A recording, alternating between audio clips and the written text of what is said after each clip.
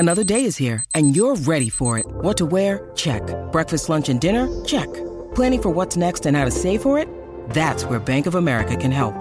For your financial to-dos, Bank of America has experts ready to help get you closer to your goals.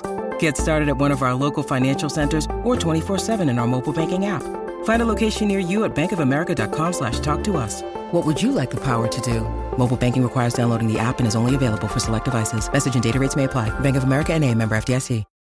When you need mealtime inspiration, it's worth shopping Kroger, where you'll find over 30,000 mouth-watering choices that excite your inner foodie. And no matter what tasty choice you make, you'll enjoy our everyday low prices, plus extra ways to save, like digital coupons worth over $600 each week. You can also save up to $1 off per gallon at the pump with fuel points. More savings and more inspiring flavors make shopping Kroger worth it every time. Kroger, fresh for everyone. Fuel restrictions apply. You need to hit them at the narrative level. So the only way that humans assimilate truly disruptive information is through narrative. Welcome to The Art of Charm. I'm Jordan Harbinger, and I'm here with producer Jason DeFilippo. On this episode, we'll be talking with my good friend Tom Bilyeu. This guy, he's an amazing guy. I know I say that about a lot of the guests, but that's because a lot of them are really amazing. Most of them, in fact. But he's a really good friend of mine, and it's weird because when I added him on Facebook, I saw, we have all these mutual friends, and they were all from different worlds entirely. I mean, guys I grew up with that were filmmakers and things like that.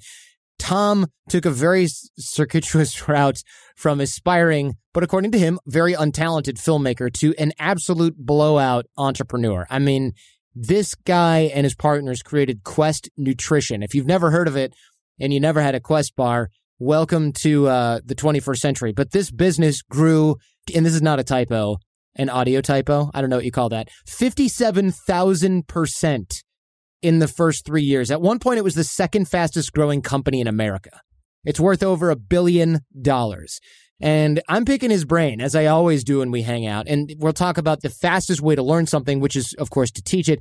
He taught filmmaking, started to understand his earlier mistakes, and developed a growth mindset. We talked with Dr. Carol Dweck on the show about growth versus fixed mindsets to escape the depression of feeling like a talentless hack. And if you've ever had that kind of feeling, or if you've ever felt stuck, you're going to love this story in this episode.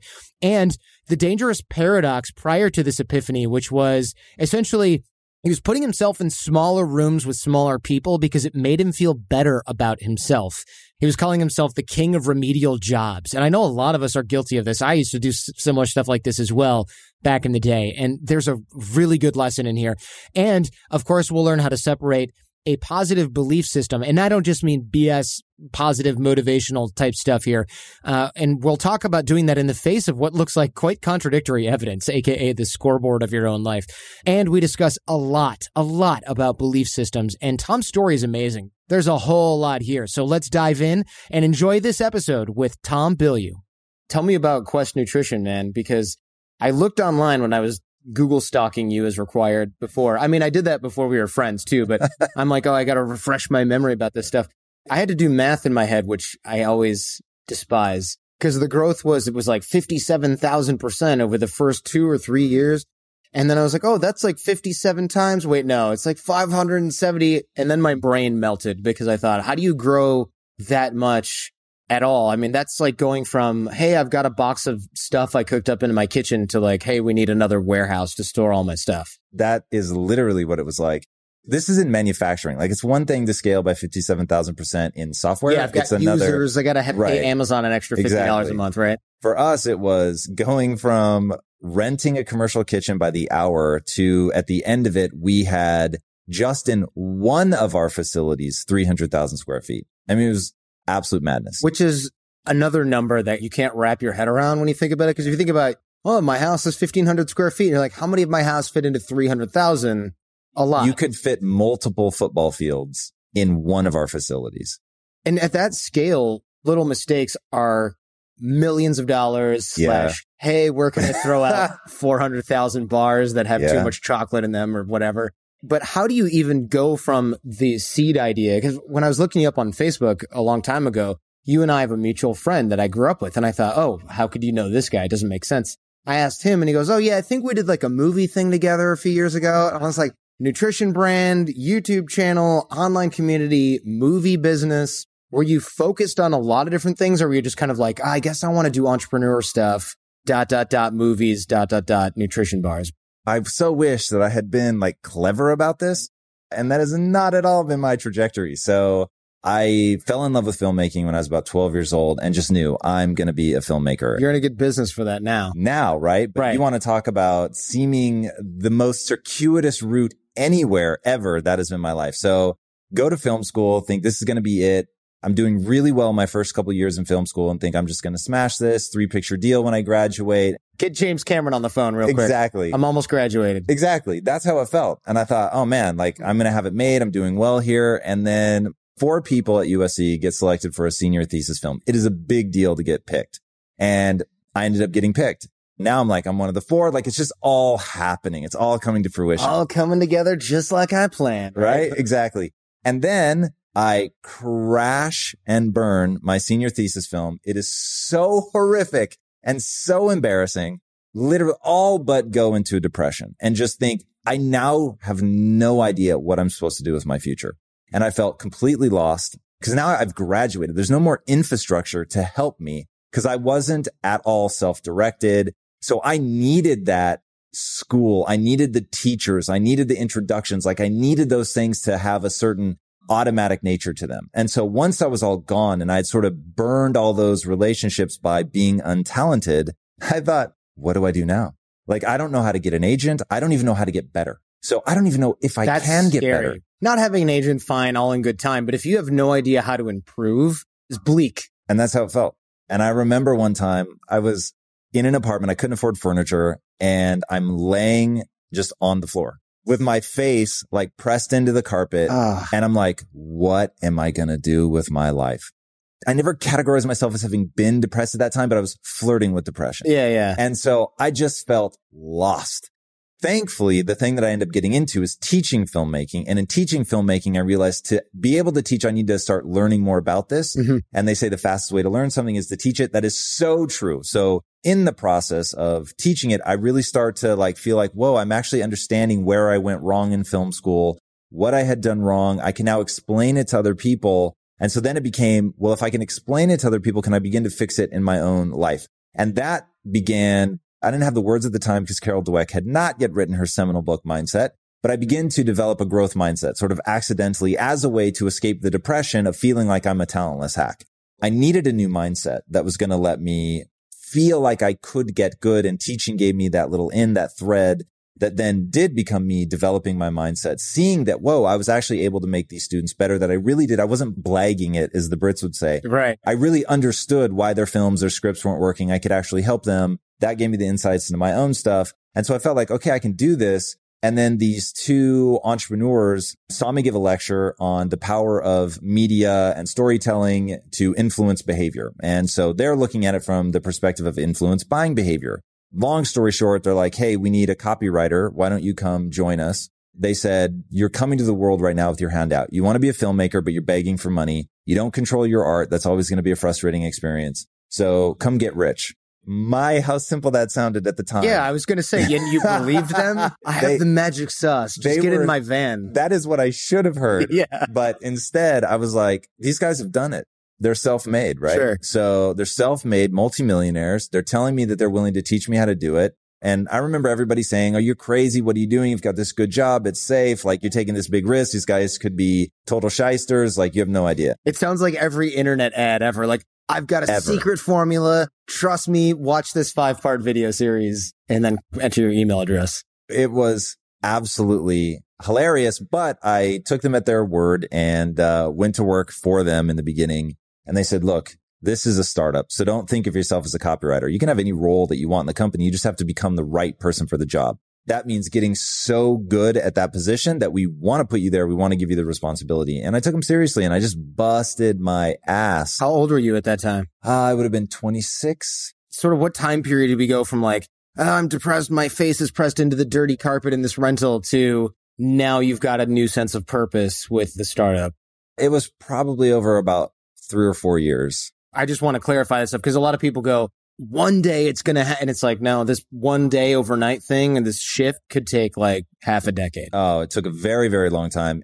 I mean, I would say that I'm very aspirational. So I always feel like the person I'm trying to become is off in the distance. So it's still ongoing, but it was truly, I had my first real epiphany about 10 years in, where it was like, okay, that epiphany just changed my life. But that took almost a decade. What type of epiphany are we talking about? Where I realized it mattered what I built my self-esteem around, and that I had been building my self-esteem around being right and being smart. That meant I was putting myself in smaller and smaller rooms with smaller and smaller people. And the most dangerous thing, that actually made me feel better about myself. And this is where people get lost, like from the outside. Oh, like you never want to do that. But it's like, yes, you do, because it feels awesome. And so that's how people get in trouble. So even though I was limiting my prospects in life, I truly was feeling better about myself. Yeah, you're kind of going down this narrow path where the better you feel about yourself, it requires you to like cut away people who are better at something than you, cut away a learning opportunity, narrow your focus to something that's not going to go anywhere so that you're the smartest guy in the room or something along those lines. 100%. Oh, that's so dangerous. And I called myself the king of remedial jobs. And I loved that because I was the king of something. That was when that phrase occurred to me. I was selling video games in a retail store. Like GameStop type situation? It's a company that's still around. It's called Game Dude. And I was driving like 45 minutes to the job, working like anybody in retail, punch in, punch out. Oh, man. And calling myself the king of remedial jobs. It's sad looking back, right? Because I could be so many years ahead of where I am now. But I learned some really powerful lessons about wasted time and about like life is essentially the skill set that you have, and like that you need to have a learner's mindset, and building your self-esteem around being right or being smart is incredibly fragile because you'll inevitably meet people brighter than you. I want to be clear though, if you work at Game Dude right now or GameStop, we're not making fun of your job. It's just that that was clearly not a fit for you. Correct. Given the other things that you've done. I think that it's really common for people who are in jobs like that to think, well, you know, this is only temporary, but then not necessarily be doing anything to get out of that situation. So if you're doing something like that and you realize it's temporary and you actually have a plan to get into a different situation, build yourself up more, then there's absolutely nothing wrong with that type of position. I just want people to know that we're not like, ugh, retail, what a loser, right? Because that's not how I feel about that at all. So you leave teaching, you're working for the entrepreneurs. Yep. Why nutrition? Because you decide to start this nutrition brand with a bunch of business partners. I assume at the time we're also friends. There's a lot of protein bar companies, man. Why are you jumping into that crowded space with everybody and their brother trying to be the next Quest Nutrition for now to set the bar? So this was back about 6 years into my relationship with them. And I went through an emotional crisis where I realized I was making more money than I'd ever made. By that point, I'd earned 10% equity in the company. I was making more money than I'd ever made. On paper, I was a multimillionaire, but I was so unhappy. What was the company? What did they do? It was a technology company called Awareness Tech, and we made security software. So it was like, your employees are emailing things out of the company that's sensitive and they shouldn't be. And so this stops them. So useful, but not sexy. Correct. And certainly not something you identified with as your life's purpose. 100%. And the fact that we didn't use it in our own company was a pretty good signal that this wasn't something that was really native to who we were. I had gotten so deeply dissatisfied with chasing money, and I had been chasing it really hard for a very long time and realized that I was living the cliche of money can't buy happiness. So I went to my wife and I said, look, I can't keep doing this. This is legitimately soul wrenching. I said, look, I want to go quit and let's move to Greece, and I'm going to go back to writing. And we were going to move to Greece for two reasons. One, we could find somewhere to live more cheaply, not in Athens. Obviously, you're going to live in like some outskirts town. And then I'd be able to really get good at Greek. So my wife is Greek. I learned Greek to basically impress her. And I really wanted to get like properly fluent. Learning Greek is impressive. Yeah. It wasn't easy. I will tell you that. So I go into my business partners and I say, look, guys, I can't do this anymore. I am so profoundly unhappy. Here's your equity back. I don't feel like if I don't cross the finish line. Equity back. 100%. Oh, man. If I'm not going to cross the finish line, I don't think I should get anything for this. So here it is. Peace out. They were totally dumbfounded. Yeah, they didn't like see it coming. You're giving us the equity back. And not only that, just, we'd been working together for 6 years by that point. So it was like, what is happening? It came out of left field. I had not mentioned anything. Like, I was a good soldier for the notion of we're going to do whatever it takes to make this company profitable, build it up and sell it. And originally when they said, hey, come join us, get rich, it was get rich in 18 months. Now, I should have known better. They should have known better. Do you think they knew at the time? No, I don't. I think they really believed it. They had success before that on that kind of timeline. I mean, this is right around, it was post.com crash, but it was like there was still that fever and it was building back up that like you could get rich so fast. We're going to flip this. Exactly. Microsoft is right on the doorstep. Well, they were thinking they had this whole thing like with security agencies. So like governmental agencies. Oh, wow. And there were people that were like, oh my God, this is exactly what we need. And it's like, because if anything moves fast, it's the government. And that should have been my first tip off. I think they believed it. I certainly believed it. And then that turned into 6 years of not taking a day off and just like legitimately selling my life for a very long time to get rich. Looking back, it was so empowering in terms of what it taught me about entrepreneurship and all of that. And like, really put me to the test in terms of how hard am I willing to work to make something come to fruition. But it had begun to not only detract from me emotionally, but from my marriage. I mean, it was just a nightmare. When I say, look, I quit, thank you guys so much, they say, we could do this without you, but we don't want to. And that phrase let me connect back to something other than the money, which was the brotherhood, and remembering that these were two guys that I loved and trusted and wanted to be around. I just didn't want to be around the business anymore. Sure. And so that was really big. And I think that there's many, many ways they could have responded that I still would have been like, no, thank you. I just can't do this anymore. But that one in particular was like, for them, it was also about something other than the money. So I said, look, if I'm going to come back, then the following things have to be true. We've got to build a business that's based entirely around passion. It's got to be all about value creation.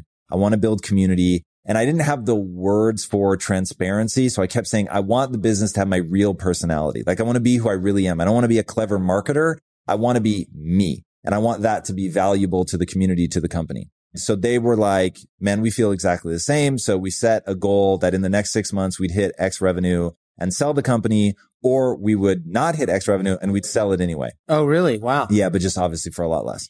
So 6 months later, we still hadn't hit the revenue. And so we decided we're going to start our next company. So we didn't just like sell the company and then figure it out. Like at that point, we began in earnest, and we had been talking about it up to that point, but we began in earnest building that next company. So to answer the question you actually asked, which is why get into protein bars, we founded the company in fairness for 3 very different reasons. But for me, I'd grown up in a morbidly obese family and wanting to help them, wanting to save my mom and my sister. Were you also overweight or not? I was really? overweight, but not like that. To give you a story that'll sort of frame where I was, when I went to college, I took it so seriously and I was working so hard and I was so focused that instead of gaining 15 pounds, I lost 35. There's not a whole lot you can lose. Well, back then there was a little bit more. A little bit more. So, Tom. All right. And I saw a girl my sophomore year in college that I hadn't seen since high school. And she was like, whoa, what happened to you? She was like, I used to think of you as the chubby kid.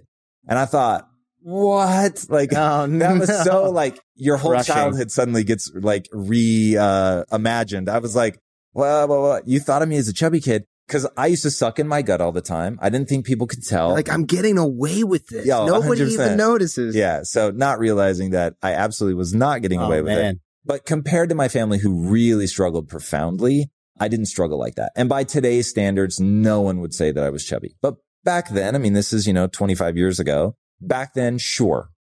And then I really put on weight later. So as I started getting older and metabolism changes. Tell me about it. So I ended up putting on about 60 pounds. Now, some of it was me trying to get more muscular, but some of it was, I just didn't know what I was doing. So I was just packing on the pounds. So I got 60 pounds heavier than I am now. And this is still while we're at the technology company, not thinking about nutrition, but we're all talking about nutrition just in terms of what we can do with it in our own lives.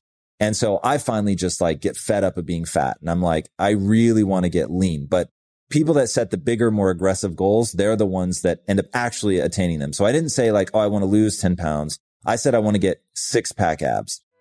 You're listening to The Art of Charm with Jordan Harbinger and his guest, Tom Bilyeu.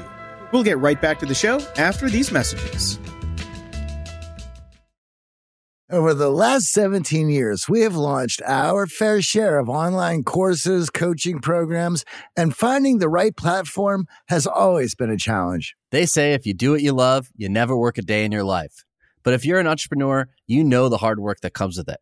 That's why you need Kajabi. Kajabi makes it easy to run your entire online business from one platform so you can focus on what you love, creating. Kajabi is the ultimate all-in-one platform that helps creators and entrepreneurs build successful online businesses by unlocking predictable, recurring revenue. No matter your niche, Kajabi makes it easy to turn your skills, passions, and experiences into enriching online courses, exclusive membership sites, subscription podcasts, thriving communities, personalized coaching, and more. The best part? Kajabi doesn't cut into your revenue because everything is owned and controlled by you.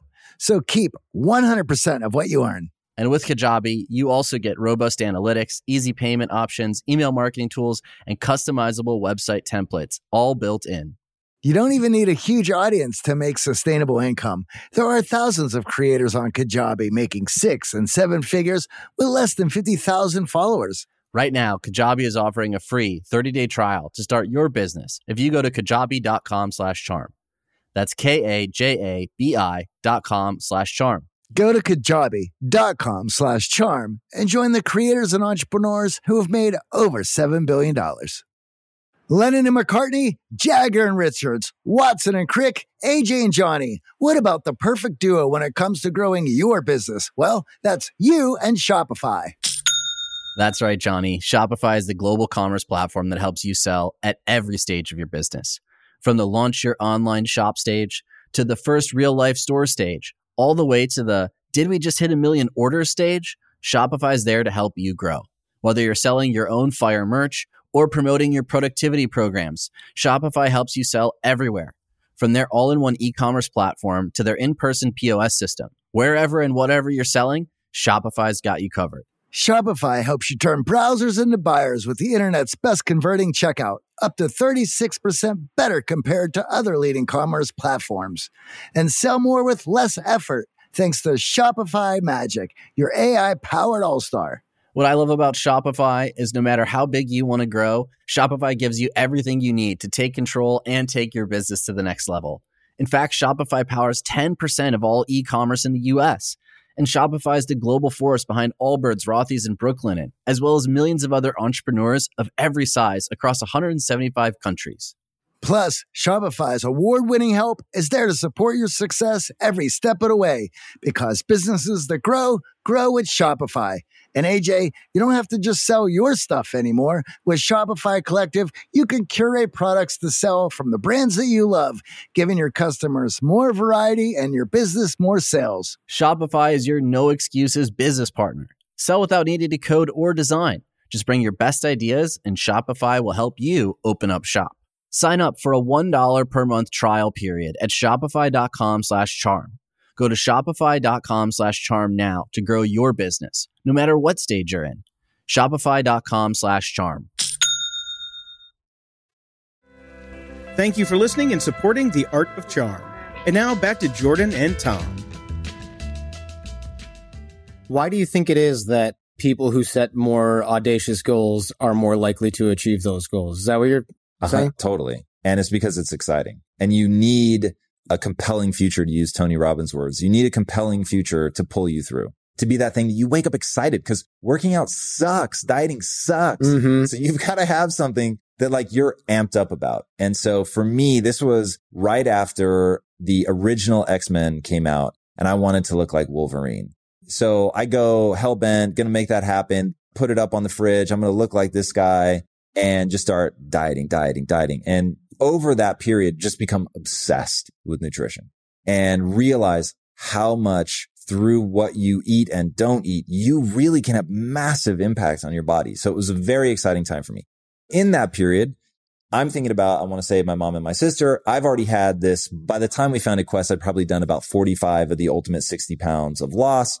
It seems like such an awesome way to impact people. So that's why we decided to do it. And there were no protein bars in the market that we would eat. So despite the fact that it was a crowded marketplace, we just knew that there was really an opportunity. And it's fascinating for anybody out there that is thinking about being an entrepreneur and people are telling you it can't happen. So first of all, everyone told us that we'd never be able to make it in the protein bar market. We actually had a distributor tell us, I need another protein bar like I need another hole in the head.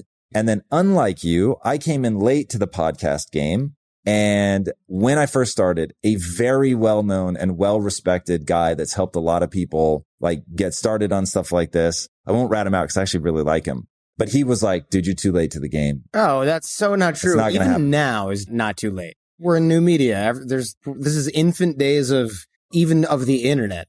Otherwise, we wouldn't be inventing new means of distributing media every year. I mean, Snapchat, brand new. Somebody's dominating that. DJ Khaled or whatever, dominating that, right? Not too late. That's funny that somebody told you that. That's almost like a fear thing. Like, I hope you don't enter the space because I'm doing pretty well and you're kind of adjacent to my niche or something like that. That's interesting. The funny thing is he's actually paid to consult on that stuff. He doesn't even have his own. It was one of those like, your name goes on a list, good sir. Yeah. As I get bigger, I will think of you every single day. It's like the Game of Thrones list that Arya has of people she wants to kill. Exactly. I don't plan to stab him in the neck. Maybe not quite like that. But I do love that there are people that give you doubt. I think one of the greatest things, because I really respect this guy to this day, and look, he actually is a great person. He just didn't see it and didn't see how I was going to pull it off, right? So he kept asking like, but what's your thing? Like, what differentiates you? When people doubt you, especially people that respect you, it gives you that little extra oomph. Little extra, yeah. It's like El Chapo's dad told him he's never going to be a big name drug dealer. Is that really true? That's what I saw in his little I want that to be true so badly. That would be amazing. You're never going to be a godfather. And he's like, you just watch. I'm going to be the most horrible person in Mexico. That's hilarious. Yeah. So you are trying to help out your family. You've got that sort of why. You've got this other person doubting you with the new media stuff. But Quest Nutrition, why is this special? I do remember buying protein back in the day, and one of the ingredients was cookies. That was literally one of the ingredients in the cookie flavored protein. I was That's amazing. How did they make it cookie flavored? Includes real cookies. Do I want to be eating this every day? I'm not sure. Yo, you want to, it just won't do good things for you. Right, sure. So you're creating these bars, and then suddenly, obviously, whatever marketing magic you guys had and whatever sort of product distribution business magic you had resulted in your company becoming one of the fastest growing companies in the country. Yeah. So what was really going on there is you had us fed up of doing business the old way, saying this is all going to be about value creation. We're now going to deprioritize making huge profits. So that's never going to be how we make a decision. Look, we were business savvy. We weren't stupid, but at the same time, if an ingredient was more expensive, but better for you, even though that meant that it would be less profitable because you can only charge so much for a protein bar. Sure. Then we would accept that it was going to be less profitable. And when we started, we really didn't know, like, is this business going to thrive? Is it going to survive? We had no idea. We thought through just being shrewd at business, we could at least survive, but we didn't expect it to grow that rapidly. So even you were surprised by the amount of growth. The speed, 100%. We always thought we would get that big. We just thought it would take a very long time. Sure. What was happening was we were making all the decisions based on what's better for the customer right at a time where social media is taking off. So right at the moment where we say, you know what, this social media thing, it's going to be a game changer. Other people don't see it, but we're going to bet huge on it. Realizing the reason we were going to win at social media was because we were going to give people a reason to talk about us. And that reason was always going to be uplifting, empowering, exciting. We were going to evangelize them at every turn. It was going to be the world's greatest customer service. It was going to be the best product. It was going to be marketing that was all about value add. Instead of trying to sell, we wanted you to get a recipe. Even though it wasn't like a hard sell, you were stoked that you got a good recipe for healthy food. If you called up and said, hey, I want to lose fat, what should I eat? We'd say chicken breast and broccoli. And we didn't sell chicken breast or broccoli, but that's the true answer. We were always encouraging people, eat whole food whenever you can. Like, we understood where we fit in. Like, when you're on the go, when you want something that tastes like a cookie, but actually isn't made with real cookies, we were the thing that you were going to eat. And people were just like, Jesus, like, this is a different kind of company. So now imagine that we're investing in social media when it's small. Nobody else is really thinking about it, but the universe is just coming to social media hand over fist. Every new person that came onto social media was just a new person that was aware of us. So all the old brands had a worse product and didn't understand social. And we were social from the jump. And not only just social, but about building community. Right. So the other brands are like, click like on our Facebook page to get notified about stuff. And you guys had more of, like you said, a value add. I mean, does that explain 57,000% growth? Was everyone just talking about Quest bars at some point? Literally. Yeah, I feel like I heard about it and everybody I know knew about it. But 57,000%, even if one person was your customer the first year. We did hundreds of thousands of dollars our first year. So it wasn't off of a tiny number. We weren't doing 10 million our first year, but in 5 years alone, we were valued at over $1 billion, just to give you an idea. Like, and that's just math, right? That's math on EBITDA. So it was real and we were making real revenue. We don't report our numbers, but they were big. We just were willing to do things other people weren't willing to do. And one of the huge breakthroughs for us, because the product was real, by the way, that is like a really important thing to know. What do you mean a product was real? Metabolically advantageous. So if you're somebody on Instagram and you're, a fitness person, you pose in bikinis all day, you're actually eating our product because it tastes good and it actually helps you stay in shape. So they were just going crazy talking about it.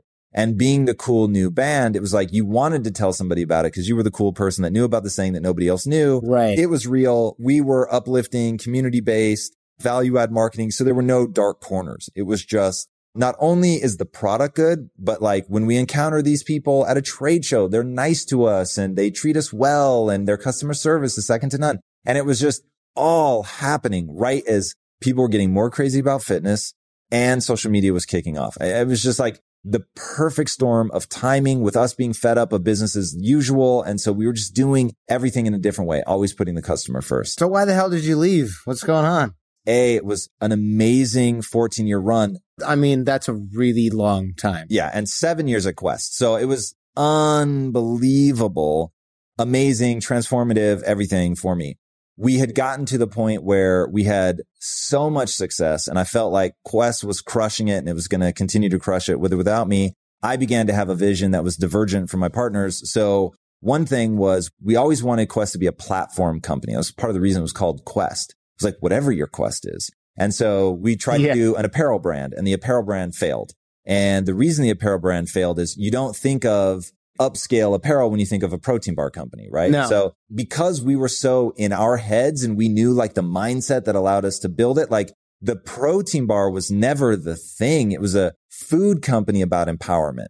So for us, it was so natural to do clothing about empowerment, food about empowerment. For me, I had always wanted to do something about mental empowerment. And then over time, realizing that a show was the right answer and ultimately end up doing the show. And the show was so amazing. And I had so many cool guests come on the show and we end up getting in the original iteration, hundreds of millions of views. I mean, it's just bonkers. Yeah. I mean, that's how I found out about who you were. And I was like, geez, I hope this person succeeds, but there's a part of me that's like, but not too much because I don't want to feel bad about myself or anything. So get good, but not that good. This is really good whiskey, by the way. I'm glad you like it. It was going to be an expensive endeavor because even with all the views, people were going, what's the guy behind a protein bar company doing a show about the mind? We weren't even talking about the body because I wanted to get away from that. I wanted to expand the brand. I wanted people to understand like we are more than protein bars. We're even more than food. Like there's a mentality behind all of this that's let us make these very counterintuitive decisions that has led to this kind of success. And because I had the story of, look, I got into this to get rich 14 years ago and have gone through this total transformation of realizing that really is an empty dream. It's like Jim Carrey said, I hope everybody gets rich and famous so you can see that's not the answer. So it was like I had gone through that. I realized like viscerally in my soul, I knew that chasing money wasn't the answer. And that once I stopped chasing money, I became fantastically wealthy. So it was like, guys, I'm telling you, like I've gone through this crazy journey. And the way that I think of it is I got out of the Matrix. The Matrix to me, the movie, is the perfect metaphor for a limiting You belief love system. the Matrix. If you don't know Tom, he loves the Matrix. The Matrix changed my life. Because of that is the reason that we're building the studio, but not to get ahead of myself. So I'm starting the show because I really want to show my employees. That's how it started, which is why it was called Inside Quest. I wanted to show the employees inside Quest that you're going to hear. I'll bring on all these people that have inspired me, that are successful, that have achieved at the highest level. And you're going to see they say the same things I say because there are just universal principles of success. It's not like, oh, this successful guy is saying one radically different thing from this guy, from this guy, from this guy. You just don't hear it. Like it's the same things over and over and over. And so that's how it started. And then I thought, well, if we're going to be doing this, why aren't we broadcasting this? Why aren't we leveraging social? We're a social first company. Like, let's really start to broadcast. So we started doing that and we started gaining a following. I think fairly, it was, I'm now dragging my partners along because it's still a business. It still has to be built, right? It has an expense structure. You know, we've got all this equipment and we're allocating space to the studio and we're really trying to make something of it, which does not come for free. We'll be right back with more from Tom Bilyeu after these brief messages. Thanks for listening and supporting The Art of Charm. For a list of all of our amazing sponsors and discounts, visit theartofcharm.com/advertisers. And now for the conclusion of our interview with Tom Bilyeu. Didn't your partners at some point think, I'm over here selling protein bars and Tom's over here farting around on YouTube. What the hell's going on here? For sure. And so it became a question of, is this actually moving protein bar units? Yes or no? And I believe to the core of my being that over a long enough timeline, it'll move units of anything because it's real. But that's a very expensive test to drag two other people through. It just got to the point where we didn't share the vision. It was going to be very expensive for me to prove it out. It didn't seem fair to drag them along on that. And so we had just had the kind of success where we didn't need to agree to disagree, right? We could just say, hey, this has been an amazing run. I know you guys will continue to kill it. And one of my partners is the nutrition guy anyway. So it was just like a no-brainer. So for my life to be complete, I need to address what I consider the dual pandemics of the body and the mind. So I'll always be involved in health. And at Impact Theory, we're now developing a new show all around health, which I'm really, really excited about. And then also the mind. And what does that look like? And I play a game, I should say, as an entrepreneur. No bullshit. What would it take? So no bullshit. What would it take to end metabolic disease, which was the mission at Quest? The answer is you have to make food that people choose based on taste, and it happens to be good for them. And the no bullshit answer of mindset, how do you pull people out of the matrix, to use my words?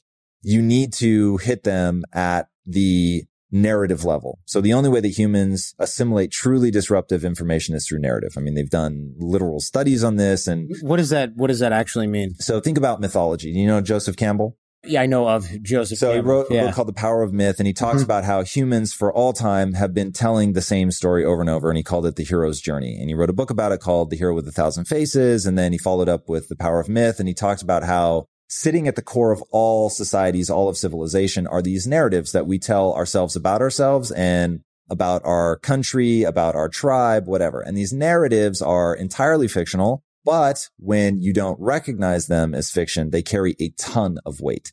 And he talked about what happens when you live in a world where nobody believes in the mythology anymore. And he said, we're actually living through that time right now. And he said, there's no shortage of mythology, but people don't believe in it, so they don't know how to extract the value. So I'm sitting here going, first of all, The Power of Myth, the book, changed my life fundamentally, probably more than just about any other book I've ever read. What about The Matrix, though? That as a movie, I'll give it that changed my life from a movie standpoint more than anything. But if I didn't have the framework of The Power of Myth, I wouldn't have known how to read The Matrix. And so looking at why don't people extract the immense amount of value out of all of this amazing mythology that we create, but nobody's telling people how to look at Superman and understand it as an allegory rather than as just a piece of popcorn munching fluff, right? So I thought, okay, I think I have the timing right again on something. I had the timing right at Quest in terms of how to market it. I think I have the timing right now to marry social content with traditional content to show people how to extract real value that will actually change their lives. Just like at Quest, eating the product was changing people's lives. And so they were absolutely insane about telling people about it. And they felt such a connection to the company. We're getting that same thing now at Impact Theory. So I was just at an event, Success Live. Literally, I got mobbed. I walk in and people want to take photos, and literally the organizer of the event had to come and say, guys, we have to break this up. The house doesn't have enough people in it. That's because people watch the content, whether it's you, whether it's me, whether it's any one of the guys that are doing what we do. The people listening to the content are actually being changed by it. And when somebody is changed by your content, as you well know, they're so grateful. They just want to be drawn deeper into that. And so I wanted to leverage the power that we now have by creating this kind of content to give people actionable steps that are already changing their lives, to marry it to the way that they're going to change their belief system. And I don't think their belief system is going to change as radically in a less emotional environment like a podcast as it will in movies, TV shows, comic books, video games. If you could make this sort of just default setting that every character that you create, every storyline that you tell is about empowerment so that they literally can't escape it. It's just there. It's ever present in the characters that they look up to and the TV shows that they watch. The lead characters are struggling with and then ultimately making decisions that if the person watching the show emulates it will make their life better. So my whole thesis is built around Disney. I mean, he founded his studio in the 30s. His model's been staring everyone in the face and nobody's replicated it since the 1930s. And it went like this. Disney understood one thing that every studio has ignored for whatever reason. And that was every piece of content that he put out had to be feeding into a brand ethos. So everything is about the magic of childhood, about good triumphing over evil. So if I say to you, I'm going to go see a Sony movie or a Warner Brothers movie, you don't know anything about it. Right. No, I don't have any sort of, oh, well, if it's a Sony movie, it's going to go this way. But if I say I'm going to go see a Disney movie. Yeah, you're right. I've got a preconceived notion of what it's going to be about and that I can probably bring my kids that I don't have. Exactly. Possibly going to be animated. So our thing is, if Disney's the most magical place on earth, can we make the most empowering place on earth? That place is your living room. As of right now, that place is literally my living room. And the funny thing is, we actually call this Impact House. This is, and we could really derail into what we're trying to turn this into in terms of being a cultural magnet and getting influencers here like yourself. Yeah, so far so good. It isn't a mistake that you and I have gravitated towards each other. It isn't a mistake that so often the guests that I'm researching for my own show, I end up at what you're doing because you're helping people live a better life. You're helping people get the skills that they need to be more empowered to do something. And I want to get to know people like that. I want to be useful to people like that. And when it happens and it's a real connection, and I would say that you and I have more than just hey, we can be useful. It's there's really something here. And the first time that we hung out was literally just that. You came to the house and we just chilled. We clicked right away, which is like, I like to think I can click with a lot of people, but it wasn't just like, okay, how much longer do I? And frankly, the first time I started looking up your stuff, I was like, okay, another person in the similar space. He'll be gone in 3 months. Ignore. Close the window. Then later on, it was like, oh, this. And then I saw a video clip and I thought, oh, yeah, I've seen this guy. And then I was like, all right, I'm going to look up more about this Tom Bilyeu guy. And then I saw you popping up everywhere and I looked you up and I was like, okay, he's done other things. He's not just like, I want to write a book so I can be a thought leader, so I can, quit my day job, which is where I think a lot of people come from. And then I started following what you're doing. And then that's when I was like, I got to meet up with this dude. I mean, we're in part of your living room right now. And I thought you have dedicated yourself to this. If this is something you're building into the place where you live, which I have also done. It's not something where it's like, oh, I'll do this until I get bored of it. I mean, you clearly have a lot of focus and a lot of drive, and you've worked through a lot of different projects, including Quest. And then you took your piece of that, which you just as easily could have never worked again. And we could be having this conversation on your boat about how you retired at age whatever, instead of doing something else. How about this? Why are you still working? You don't need to do that. Yeah, it's interesting. So when we were able to take some money out of Quest, Lisa and I had a real decision to make. Do we buy an island and retire and never work again? Or do we re-engage?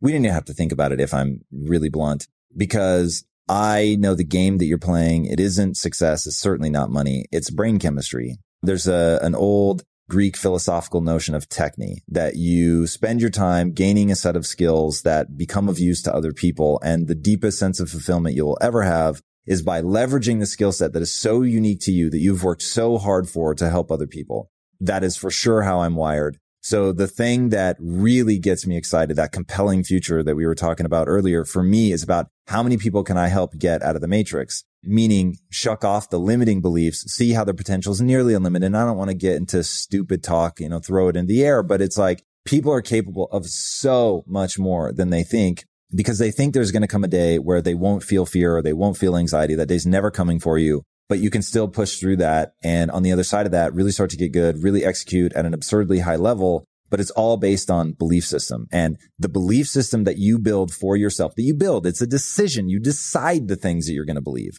You decide that you're capable of virtually anything. You decide you can learn and get good at something. I don't need people to believe it to be a universal fact. You just decide. And once you decide those things, then you start acting in accordance with that. And when you act in accordance with the belief that you can do anything, and you can do it because you can learn it, not because you have some innate talent for it, that you can learn to get good at anything, then suddenly you start working your ass off. You start practicing and studying and getting better, and brick after brick, you turn it into something. So the more people that I can get to do that, one, I'll feel fulfilled in the process of doing it. And then two, I want to live in that world where people are lit on fire and they're doing, like, they've created a passion for themselves. They're living in accordance with that, and they're building something to make the world a better place. So if we decide, okay, look, I'm going to learn to do better with this, or I can learn to do better with that, or build these certain skill sets, what do we do then when confronted with, let's say, evidence to the contrary, right? Like, oh, I'm going to learn how to build this business, and I'm really going to focus on this, and I'm going to teach my kids different values than I grew up with, or move my family to a better neighborhood and things like that. What happens when you start failing here and there? How do you preserve your belief system in the face of that? Because you could just as easily go, we're going to make protein bars that people are going to love. It's going to change lives. And then your distributors go, look, man, I need another protein bar like I need another hole in my head. How do you preserve your belief system instead of just going, hey guys, nobody wants these bars. Let's just throw them in the garbage? Yeah, I mean, that comes down to how did you build your belief system? Like, did you build it well? So I actually have enumerated my belief system. It's 25 bullet points, which you can download at impacttheory.com. I thought you were going to say pages. I was like, oh my God. No, 25 bullet points, nice and simple. And they are the changes. I can speak. We'll link to that in the show notes, by the way. Thank you. Because I've talked over the URL. Just go to the website. We'll find it. They're the changes that I made to my mind in order to become capable of running a business or building a studio, whatever. In there is how to address failure. In there is the notion the success is not guaranteed. The struggle is guaranteed. Like, I promise it can be hard, or I promise that it will be hard. I can't promise that you're going to win. So make sure you're doing something that you love so that the mere act of striving and trying for it is making you feel more and more alive. So look, at the end of the day, let's say that I spend the next 60 years of my life trying to build the next Disney and beat them at their game, and I never pull it off. Well, so be it. As of right now, I'm so minuscule and people so don't take me seriously. And it is literally hilarious how often people are just like, yeah, that sounds stupid. Some people actually say it to my face, and other people don't. They just like... Who says it to your face? I won't say, but if you listen to enough podcasts, there are some fairly large figures that have made mention of not having a lot of faith in what I'm doing. But like I said earlier, the doubt, like, that is something that can drive you and allow you to push past it as long as you have the belief that you can learn anything, that you can get good. Because my whole thing is, even if I never achieve it, I'm going to love the process because I believe in what I'm doing, the why of my mission to pull people out of the matrix, to help them live a better life.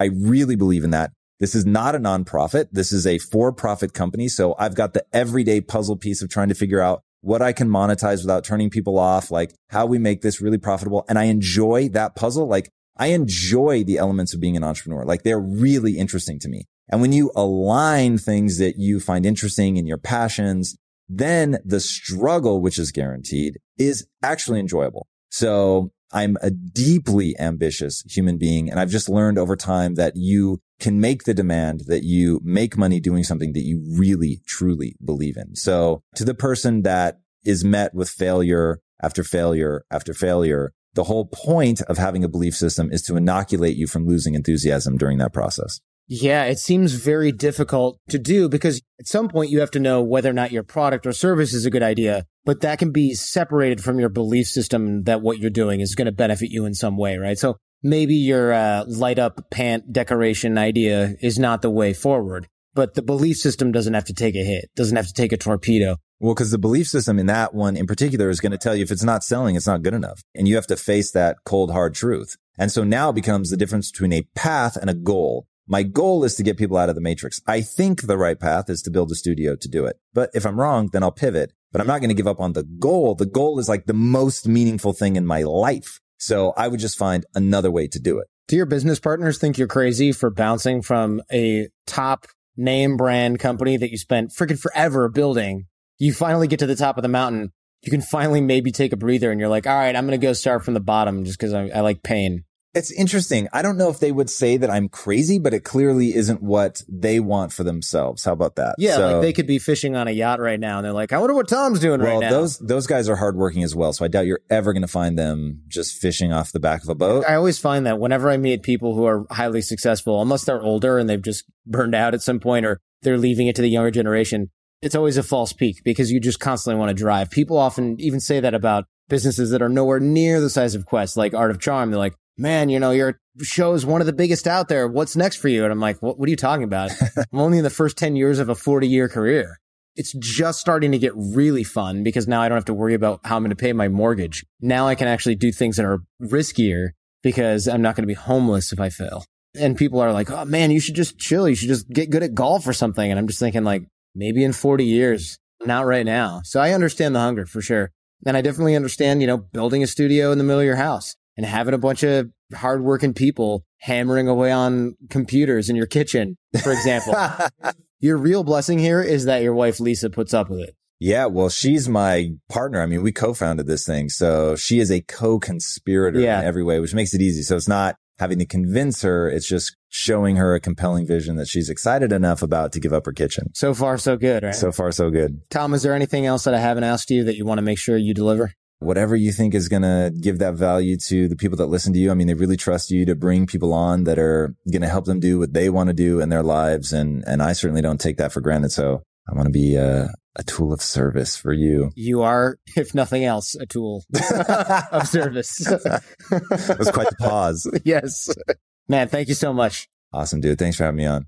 Now, this episode was great because I've been waiting to interview Tom for a while, but I got to admit, and I feel like kind of a turd saying this, but when I first heard of Tom, I was a little annoyed that there's some flashy entrepreneur guy. He's coming into the space with his fancy studio and his fancy live audience. And the more I learned about him and the more I got to know him, the more I liked him. I wanted to meet him, and I ended up going to his house and meeting his wife and his team and his little doggies. And I was like, I love this guy. I mean, he is just a really great person, and he is out on a mission to motivate people, to teach people things that are going to help make them better. There's a lot more him and I can discuss, as you might imagine. The dude's kind of a genius and super articulate, if you didn't notice. And he's going to be a really big deal coming up soon here. He already is a big deal in my book, but he's going to be a really big deal. He's going to be all over the place. We're on the ground floor, AOC family. Tom Bilyeu, mark your calendar. He's on the rise. Great big thank you to Tom. Of course, you should check out Impact Theory. It's his show that is in many ways similar to AOC, frankly. It's of quality. It's just a great program. I really like it, and I think y'all will too. That'll be linked up in the show notes. Just go to Impact Theory. You can't miss it. You know, he does videos, so you can see the guests as well. And if you enjoyed this one, don't forget to thank Tom on Twitter. We'll have that linked in the show notes as well. Tweet at me your number one takeaway from Tom Bilyeu. I'm at The Art of Charm on Twitter, and you can also reach us by dropping a note on Fan Mail Friday, and you can find the show notes for this episode at theartofcharm.com/podcast. I also want to encourage you to join us in the AOC Challenge at theartofcharm.com/challenge, or text AOC, that's AOC, to the number 38470.